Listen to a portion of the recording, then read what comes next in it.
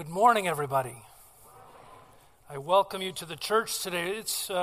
I'm the Associate Superintendent for the district. We have 131 congregations in the Eastern District, ranging from up near Albany, New York, throughout Long Island, down through New Jersey, Maryland, Delaware, to the very bottom of Virginia. We just started, we just called our most recent church planter to go to Roanoke, Virginia. He just showed up this week from Texas, where he'd been pastoring before that. And his moving van was supposed to beat him there, and it broke down in Mississippi. So we can pray that he would actually find his belongings, he and his family, and get settled into Roanoke, a multicultural, African-American pastor in a multicultural setting there in Roanoke. So God is doing some wonderful work in our district, and we're grateful for that. And thank you for being here today to gather as God's people. I love that last song that we sang. The words are so deep in terms of needing to bring our cause, bring our hope, bring our faith before the Lord. Today we're going to be taking a look at a difficult passage in Matthew 10, if you want to turn there to Matthew 10:34. We won't look at it directly, so just keep your finger there. We're going to look at a couple of other passages before we get to Matthew 10, but the title of the sermon this morning is called The Radical Claims About Discipleship. Jesus, who is God, but Jesus very often spoke words that were difficult for people to hear. And some of the words that you're going to hear today may be difficult to hear, but they're God's word, and we have to pay attention, don't we? Let me pray as we get started in the word and ask the Lord to open the word to us this morning to our understanding. Father, as we look at your word, we are grateful for all that you teach us. We thank you that your word is alive and powerful, like a two-edged sword that strikes to the very core of our hearts and our souls. Would you do that with us this day? Teach us what we need to learn. Convict us where we need conviction. Encourage us where we need to be encouraged. But Lord, we would ask that you would change us today because of what we study. Well, thank you in Jesus' name. Amen. Do you remember the parable of Jesus where he talked about there was a man walking through a field and he found a treasure and he wanted that treasure. And so he buried the treasure in the ground and then went home and he sold everything that he owned, everything that was important to him, he sold so that he could go back and buy the field so that he could have the treasure. Remember that parable? He gave up everything. Well, what is the treasure in your own life, in your own heart, that you would be willing to give everything to possess? For some people, it's their career, their $1 million career, and they'd give up everything to make the partner in the firm or in the business, right? They give up their family time, they give up their home time, they give up their health very often because they're just at work too many hours. They give up all of their free time. Some people, it's the American dream. Right? We live for the American dream of owning a house and a car and 2.5 well-adjusted kids.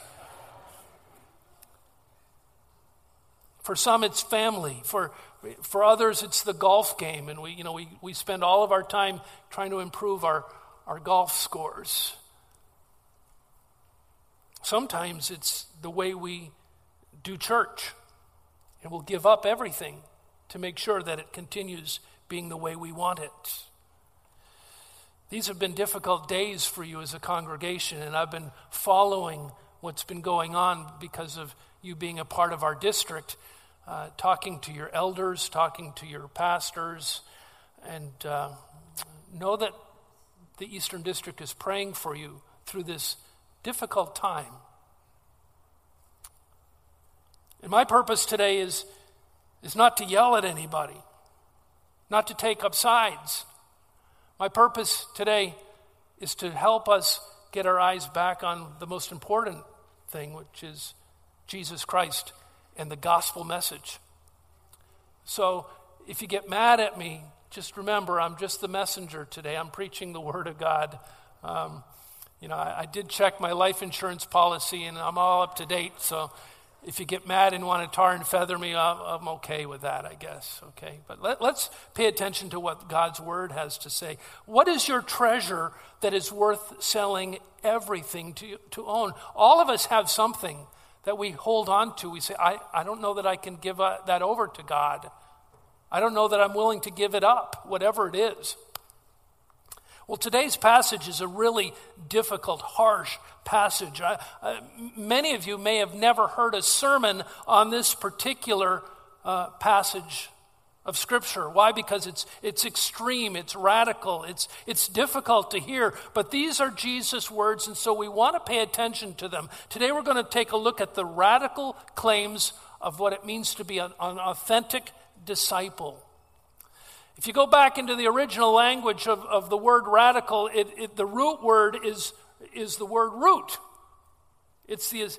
Radical means to get to the essential root of some subject, to get rid of all of the fluff, to get rid of anything that extraneously pulls your attention away from what that subject is.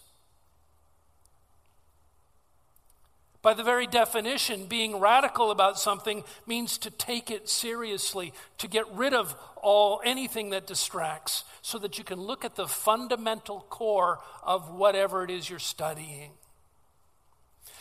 A disciple is not just a student. I used to be a teacher at Rift Valley Academy in Kenya. I was a missionary with Africa Inland Mission for a lot of years. And I'd go to class sometimes, and we've all been there, especially some of us guys, when we'd get to class, and before the teacher could even open up the lesson plan, the kids were already, they were done with the class, and the class hadn't even begun yet. That is not a disciple.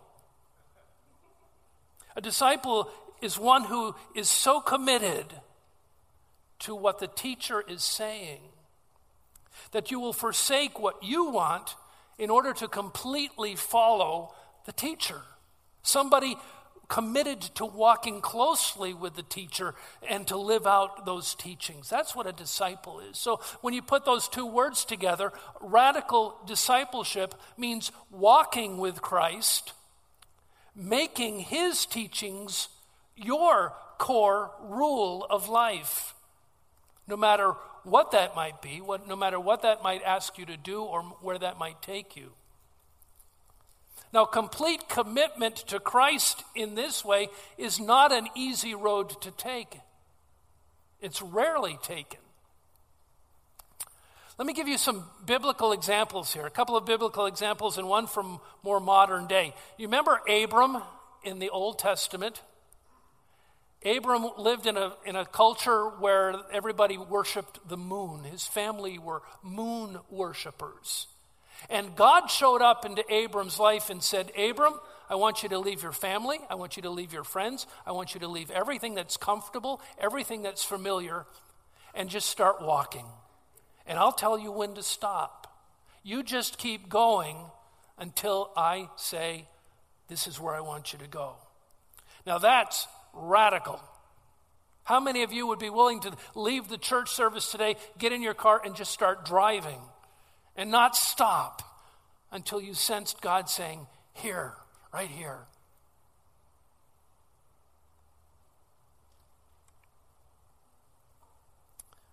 In the New Testament, we have an example of Stephen. Stephen was one of the disciples of Christ, a deacon. And God did not ask him to go to the far corners of the earth. He said, Stephen, I want you to stay right here and be faithful to me. What I tell you to say, you say it. Even to the religious leaders of the day, to speak the truth, even though it would make you into a martyr. And it did, didn't it? Stephen was the first church martyr. More recently, maybe some of you have heard of Dietrich Bonhoeffer. Bonhoeffer was a pastor in Germany during World War II, and for his faith and because he was against Hitler, he got put into a concentration camp. He was hung for his stand against Hitler and his stand for Christ. He wrote a book called The Cost of Discipleship. It's one of the Christian classics. If you've never read it, you need to. But he wrote in that book, when Christ calls a man, listen, when Christ calls a man, he bids him come and die. That's radical discipleship. To be willing to die for the cause of Christ. That kind of takes the fun and games out of life, doesn't it? When you have to realize that our Christian walk is that serious. It takes it takes away the self-centeredness in our churchianity. It forces us away from what we want to become who Christ wants us to be. I propose to you today that the treasure that is worth giving up all to own is Jesus Christ and his gospel-centered message that needs to be shared. A radical disciple will get rid of anything that is counterfeit, anything that is a treasure that will lead you away from Christ and doing God's work. What is it that is a distraction to you today to follow God like that? To be willing to give up everything that's important to me because I need to follow Christ.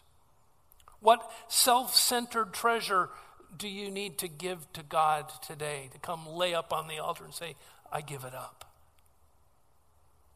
Well, let's look at this passage that's going to take you into some really uncomfortable land today. Matthew chapter 10, verses 34 to 39. I'll read it and you can follow along.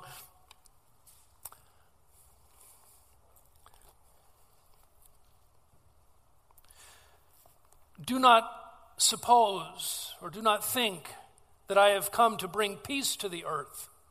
I have not come to bring peace, but a sword. You say, wait a minute. That's not in the Bible, is it? Yeah, it is. See, I don't like this already. Let's stop now. Well, we can't. It's on the screen. We have to read it, right? For I have come to set a man against his father, a daughter against her mother, a daughter-in-law against her mother-in-law, and a person's enemies will be those of his own household.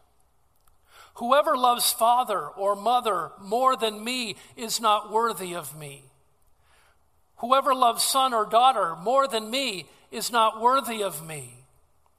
Whoever does not take his cross and follow me is not worthy of me. Whoever finds his life will lose it.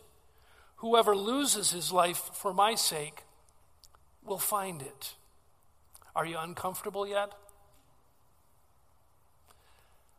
I don't like preaching this sermon. There's a popular adage about Jesus, maybe you've heard it. He comforts the afflicted and he afflicts the comfortable. If you're comfortable in your Christianity today, then understand this. God perhaps is going to cause some spiritual ants in your pants. I don't know how else to say it. You're going to feel perturbed, bothered. You're going to be troubled by what I have to say. You're going to say, Pastor, you've stopped preaching and now you've started to meddle. And the reality is there's probably going to be some meddling that's going to take place this morning. Just be aware of it. I'll watch for the tar and feathers. But we should never be completely comfortable in this world and the way the world wants to do life. Why is that? Simply this: there's too many of our neighbors right around us who are lost, that need to come to faith in Christ for us just to be comfortable with sitting next to everybody that we've always sat next to in church and never go and intentionally. Now listen carefully to what I'm saying. I'm going to say a complete sentence. Don't drop out of this before I finish the sentence, okay? Ready for this? There's too many people, neighbors around us who are lost, for us not to go to them to do good deeds for our neighbors, so that we earn goodwill with our neighbors, so that we might even make a good friend of our unsaved neighbors, so that when the time is right to share the good news with our neighbors, they'll be willing to listen to us. Does that make sense to you? There are too many persecuted believers around the world who are being put in prison and tortured and who are being killed for their faith. Do you realize that today there are more people dying because they're believers in Christ than any other time in history? It's an amazing statistic. But there are too many people like that for us not to sit on our hands, but to kneel on our knees in prayer that they would be released from their persecution. There are too many dying souls to not be willing to put your own life on the line to go and rescue the perishing. My wife, Karen, who's here with me this morning, reminded me the other day that our passports have expired and we need to get our passports up and running again. Not because we're anticipating to go overseas, but you know what? If God calls us, we need to be ready to go. To even die for your faith. This is a hard passage, right? There's lots of passages in Scripture that we like to listen to. They're easy. The next slide will list some that are my favorite ones. John 3:16. For God so loved the world that he gave his only begotten Son, that whosoever believes in him should not perish, but have everlasting life. Isn't that a great verse? A verse of hope and promise for the sinner. A promise of heaven. Or how about, we've all heard the Lord's, Psalm 23, the Lord is my shepherd, I shall not want. Isn't it good to know that it's not any old person that's your shepherd? Not a pastor, not an elder, but it's the Lord himself who meets your needs. Some of you perhaps today are upset or discouraged or afraid. Let me encourage you to put Deuteronomy 31 and verse 8 on a piece of paper, on a 3x5 card, and stick it up on your mirror or on your dashboard of your car or wherever you're going to memorize a verse. It's a wonderful verse. The Lord goes before you. He will be with you. He will never leave you nor forsake you. Therefore, do not be afraid and do not be discouraged. What a wonderful verse of hope when you don't have much hope. Hebrews 12:2. Jesus is the author and perfecter of your faith. Isn't it good to know that you don't have to invent a faith? God already has. And you don't have to do some amazing task in order to earn God's good favor. He's the one that's perfecting your faith. That's a part of his grace to us. 1 Peter 3:11 says, seek peace and pursue it. And in the middle of all of this joy and love and peace and perfecting faith, the Lord gives us a passage, Matthew 10, verse 34. Do not suppose that I have come to bring peace to the earth. I did not come to bring peace, but a sword. And you go, what? Wait, stop. Isaiah 9:6 says that Jesus is the Prince of Peace. If he's the Prince of Peace, if he's told us to pursue peace, then why is he now saying, I didn't come to bring peace, but a sword? This is crazy talk. Should I really believe in these hard words here, or should I just kind of pass them by? That's not a new question. As a matter of fact, many of Jesus' early followers thought that they had a great treasure in Jesus. Do you know why? Because he was healing them of their sicknesses. He was raising some of their family members from the dead. Why, he was feeding them when they were hungry. 5,000 one day. That's just the men, not including the women and the kids that were there.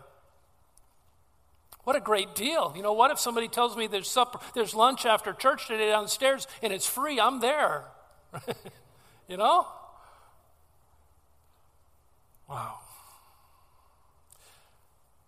But when they sensed the radical root expectations of what Jesus really meant for them to be a follower of him, one by one, they started leaving. They no longer followed. And when Jesus was hanging on the cross, his blood dripping off of his body down the wooden piece of the cross into the soil below, who was there looking up at him?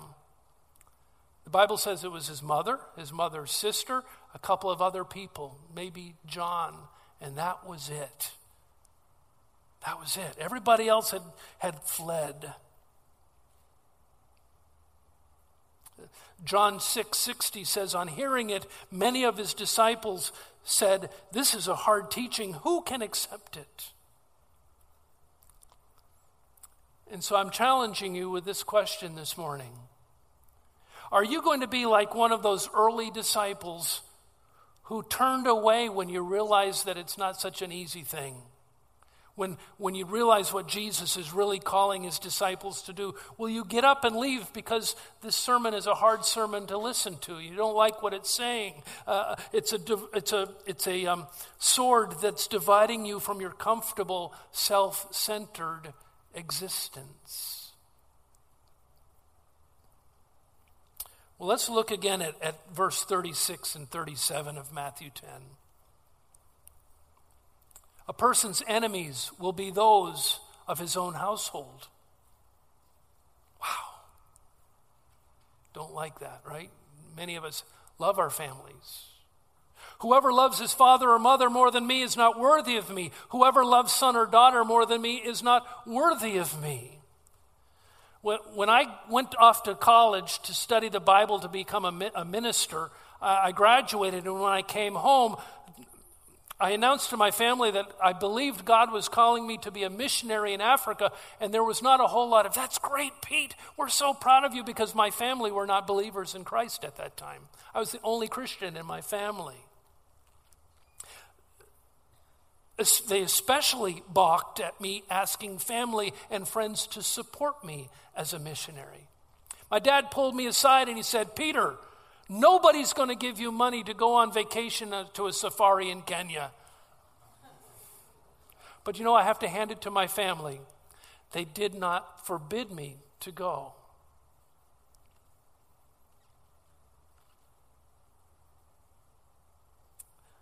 Now listen.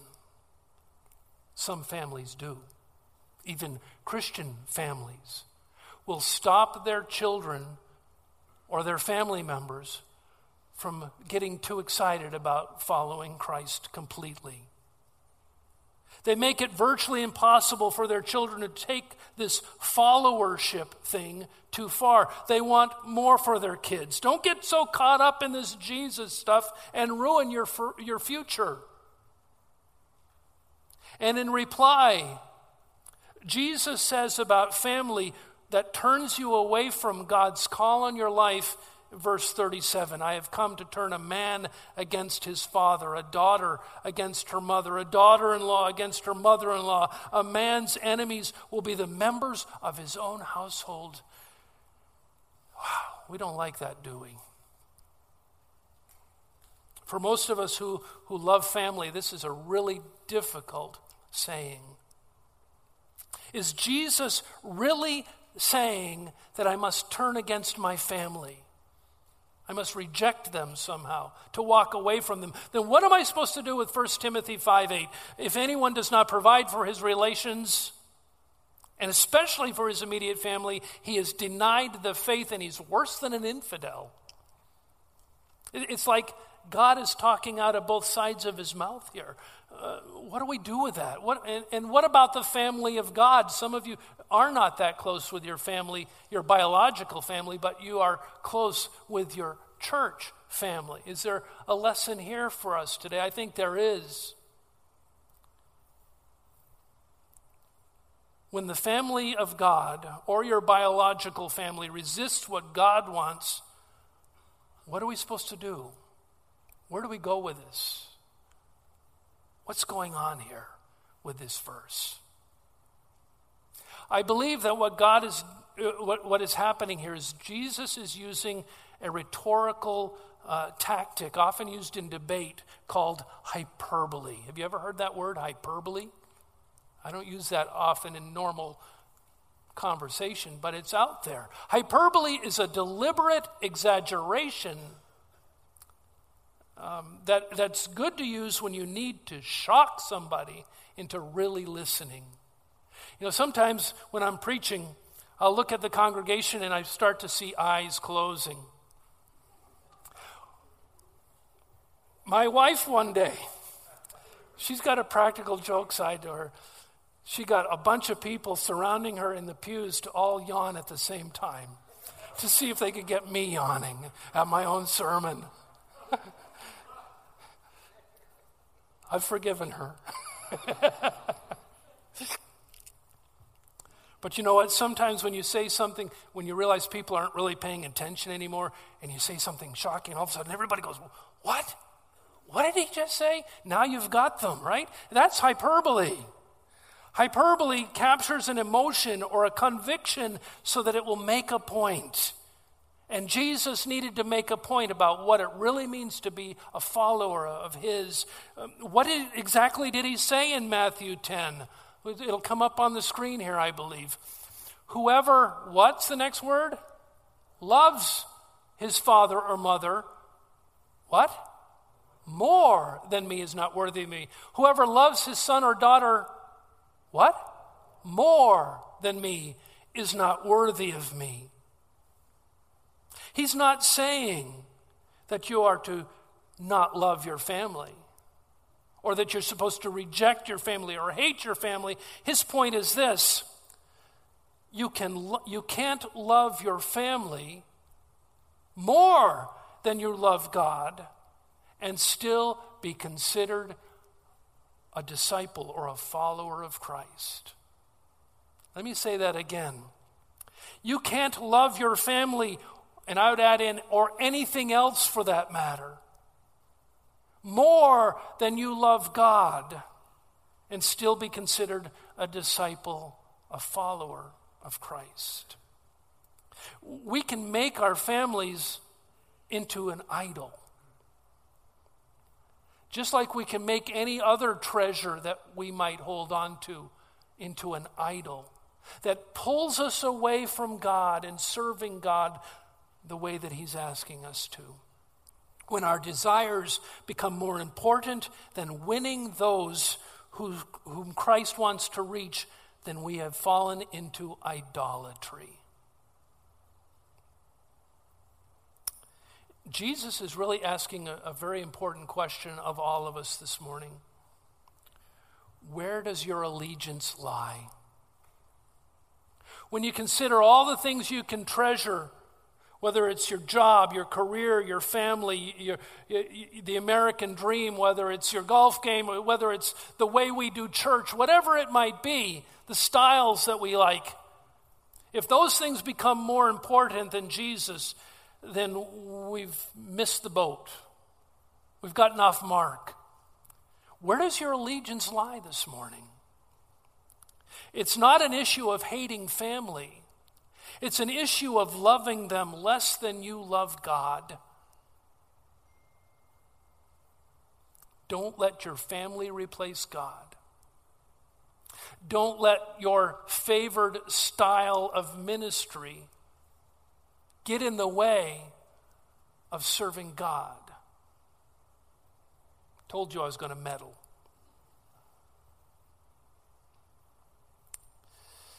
Well, here's some more meddling.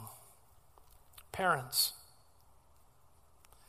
to be literal to the scripture passage here about family, don't put out the fire for serving God that you see that is being kindled in your children because you're afraid they might go to be a missionary in Africa someplace instead of becoming the bank president or the lawyer or the doctor that you've always hoped that they would be. Don't forbid your kids to go on a missions trip some summer. Don't put guilt on them because they want to get a Bible degree for a year before they go off to get their other degree. I'm not saying that it's wrong to be a doctor or a lawyer or a bank president or a truck driver or a school teacher or whatever it is that God's calling your children to become. But if they are committed to wanting to get a Bible degree as well, don't prevent them from doing that. My son Michael, he's my third of my four kids. Michael got a commission to go to West Point, and he turned it down for a year because he wanted to go to Cairn University to get a Bible certificate because he knew that he needed that grounding before he became a soldier. It meant that he had to give up the commission and reapply and hope he got in again. And he did. But he got his Bible degree as well. You see, don't forsake that. Don't forsake that. Don't stop them.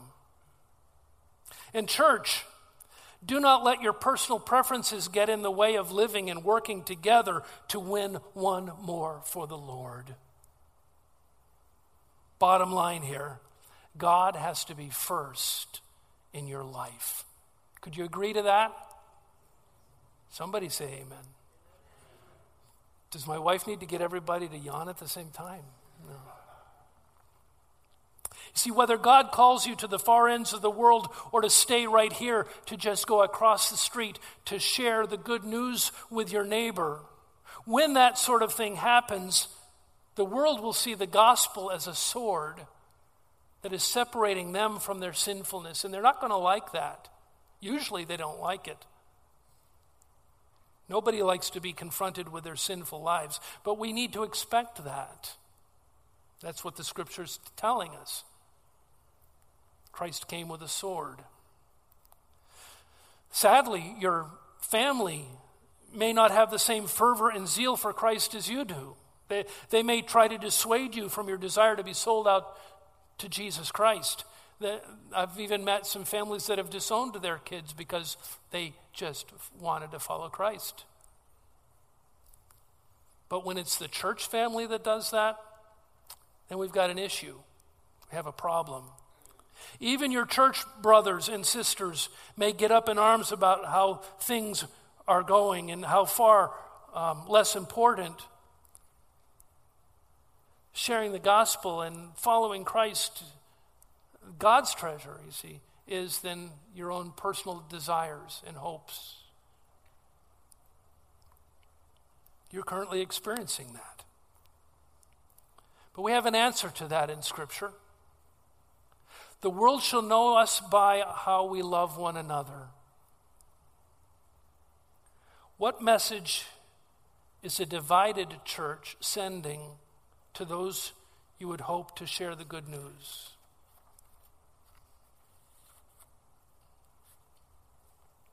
Told you weren't going to like it. See, God is the one to whom we were going to answer for eternity one day. So be true to Him. Even if it means a sword comes between family members, make the treasure worth selling everything in life to own, Jesus Christ. Get to know Him. Make Him your deepest desire. He has unrivaled beauty. He is unconditional love. He is radiant glory.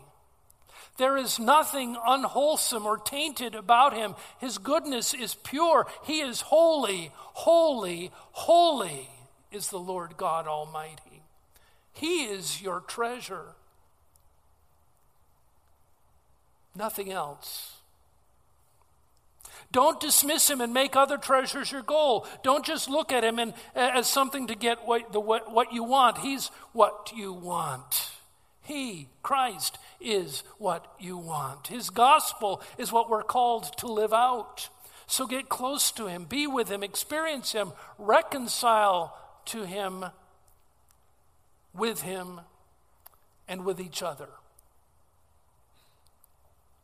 Let Him remove this stain of division. The radical disciple will love Christ more than their own flesh and blood. The radical disciple will not let family or friends turn you away from following Christ completely. The radical disciple will not care what church looks like, will not let style issues destroy the gospel witness to a dying world, but will do whatever it takes to make sure one more has an opportunity to hear the gospel. The radical disciple will, as our next slide shows, verse 38, says, will take up the cross, be willing to go sacrifice all to win one more for Christ. So take up your cross. Die daily to your selfish desires and wants, and follow Christ in making more disciples your life's goal.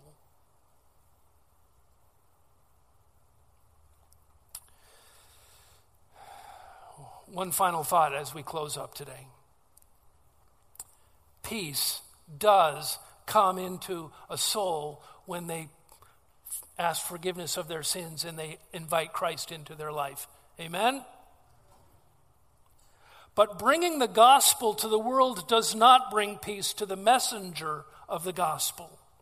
The gospel of Jesus is a sword that divides the sinner from their sin. It can be hard and gut-wrenching and messy work, and that's what it means to obey in verse 38, to take up your cross, to die daily to your own desires and your own self, and then to go with Christ. But there's a promise after verse 38 in verse 39. You can read it in your Bible. It's true that if we choose to hang on to the wrong treasure, we're going to lose that treasure. Whoever finds satisfaction in this life and this life's systems, you're going to lose it. But whoever loses his life for my sake, whoever becomes a radical disciple of Christ, well, you're going to find life, eternal life. See, being with Christ is not about making your life happier or safer or better. You were made for more than this world's treasure. If you have Christ in your life, then use that relationship to bless others. Live with passion, love with a purpose. Open your heart and your eyes to God at work in the world around you, to your neighbors, to your co-workers who need to come to Christ and to God's call on your life. Understand what your calling is. Back in 1910, G.K. Chesterton wrote a book called What's Gone Wrong with the World? What's Wrong with the World? And he talked in this book about radical discipleship. He didn't have that term, radical disciple. He called it the ideal, the Christian ideal. But you know what? Radical discipleship is the Christian ideal. And he wrote this in this book. The Christian ideal has not been tried and found wanting. It has been found difficult and therefore left untried. Although difficult, are you willing this morning to at least try being a radical disciple? Of putting aside personal differences in order to be able to fulfill the calling of God in this community as a church. You have a choice today. You may choose to turn away because of the hard sayings that we've heard this morning of Jesus. You might say, I just can't get that serious about following Christ. I don't want to see my kids go off to the mission field or to become a pastor or whatever. My family's too important to me. My way of life is too important. My way of doing church is just too important to me to bend my knee to Christ in that way. Or you might see the world as God sees it, broken, messy, lost. in need of somebody to come along who will sacrifice all to reach one more with the good news of Jesus Christ. You know, his use of shocking words today, hyperbole today, reflects the seriousness and the conviction behind the message. He's getting his point across, hopefully, to you this morning. He is the treasure that is worth selling all to own and then to follow him in radical discipleship. And so if you're willing to make him your treasure, our last slide this morning will come up with 2 questions, and I'm adding a third.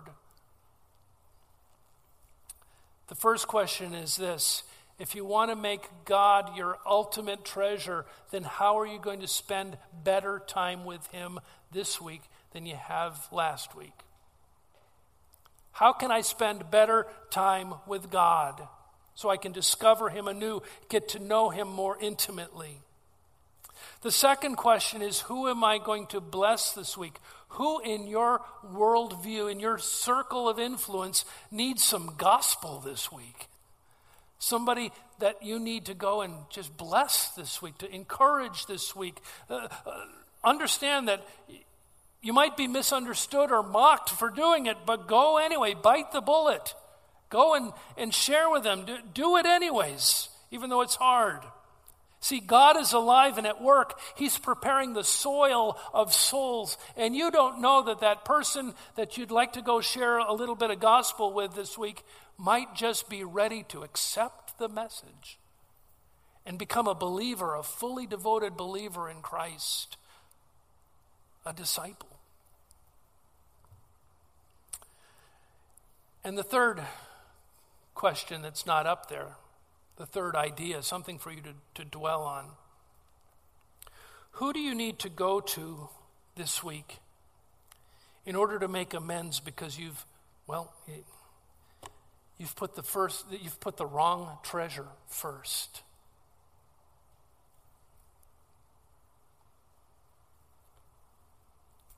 Is there somebody that you need to go to because you've put the wrong treasure first? And at the end of this sermon, you've realized getting the word of God out, the gospel out to share others has not been as important to me as other things. And I need to make right with that. Let me pray this morning. Father, this has been a really difficult passage for all of us to read and to think about it, to realize that it's not one of our favorite passages that we would hope to listen to a sermon on. We've wrestled with you today in your word today. But Lord, my prayer for this congregation is that they would wrap their lives in your divine love. That you would surround us, Lord, with your radiant glory, that we would see your unrivaled beauty, that we would be more in love with you as a result of your word today than anything else that might be out there. Help us to know you. Help us to increase our desire for you, to love you more, to serve you better. And we'll praise you, Lord. We pray in Jesus' name. Amen.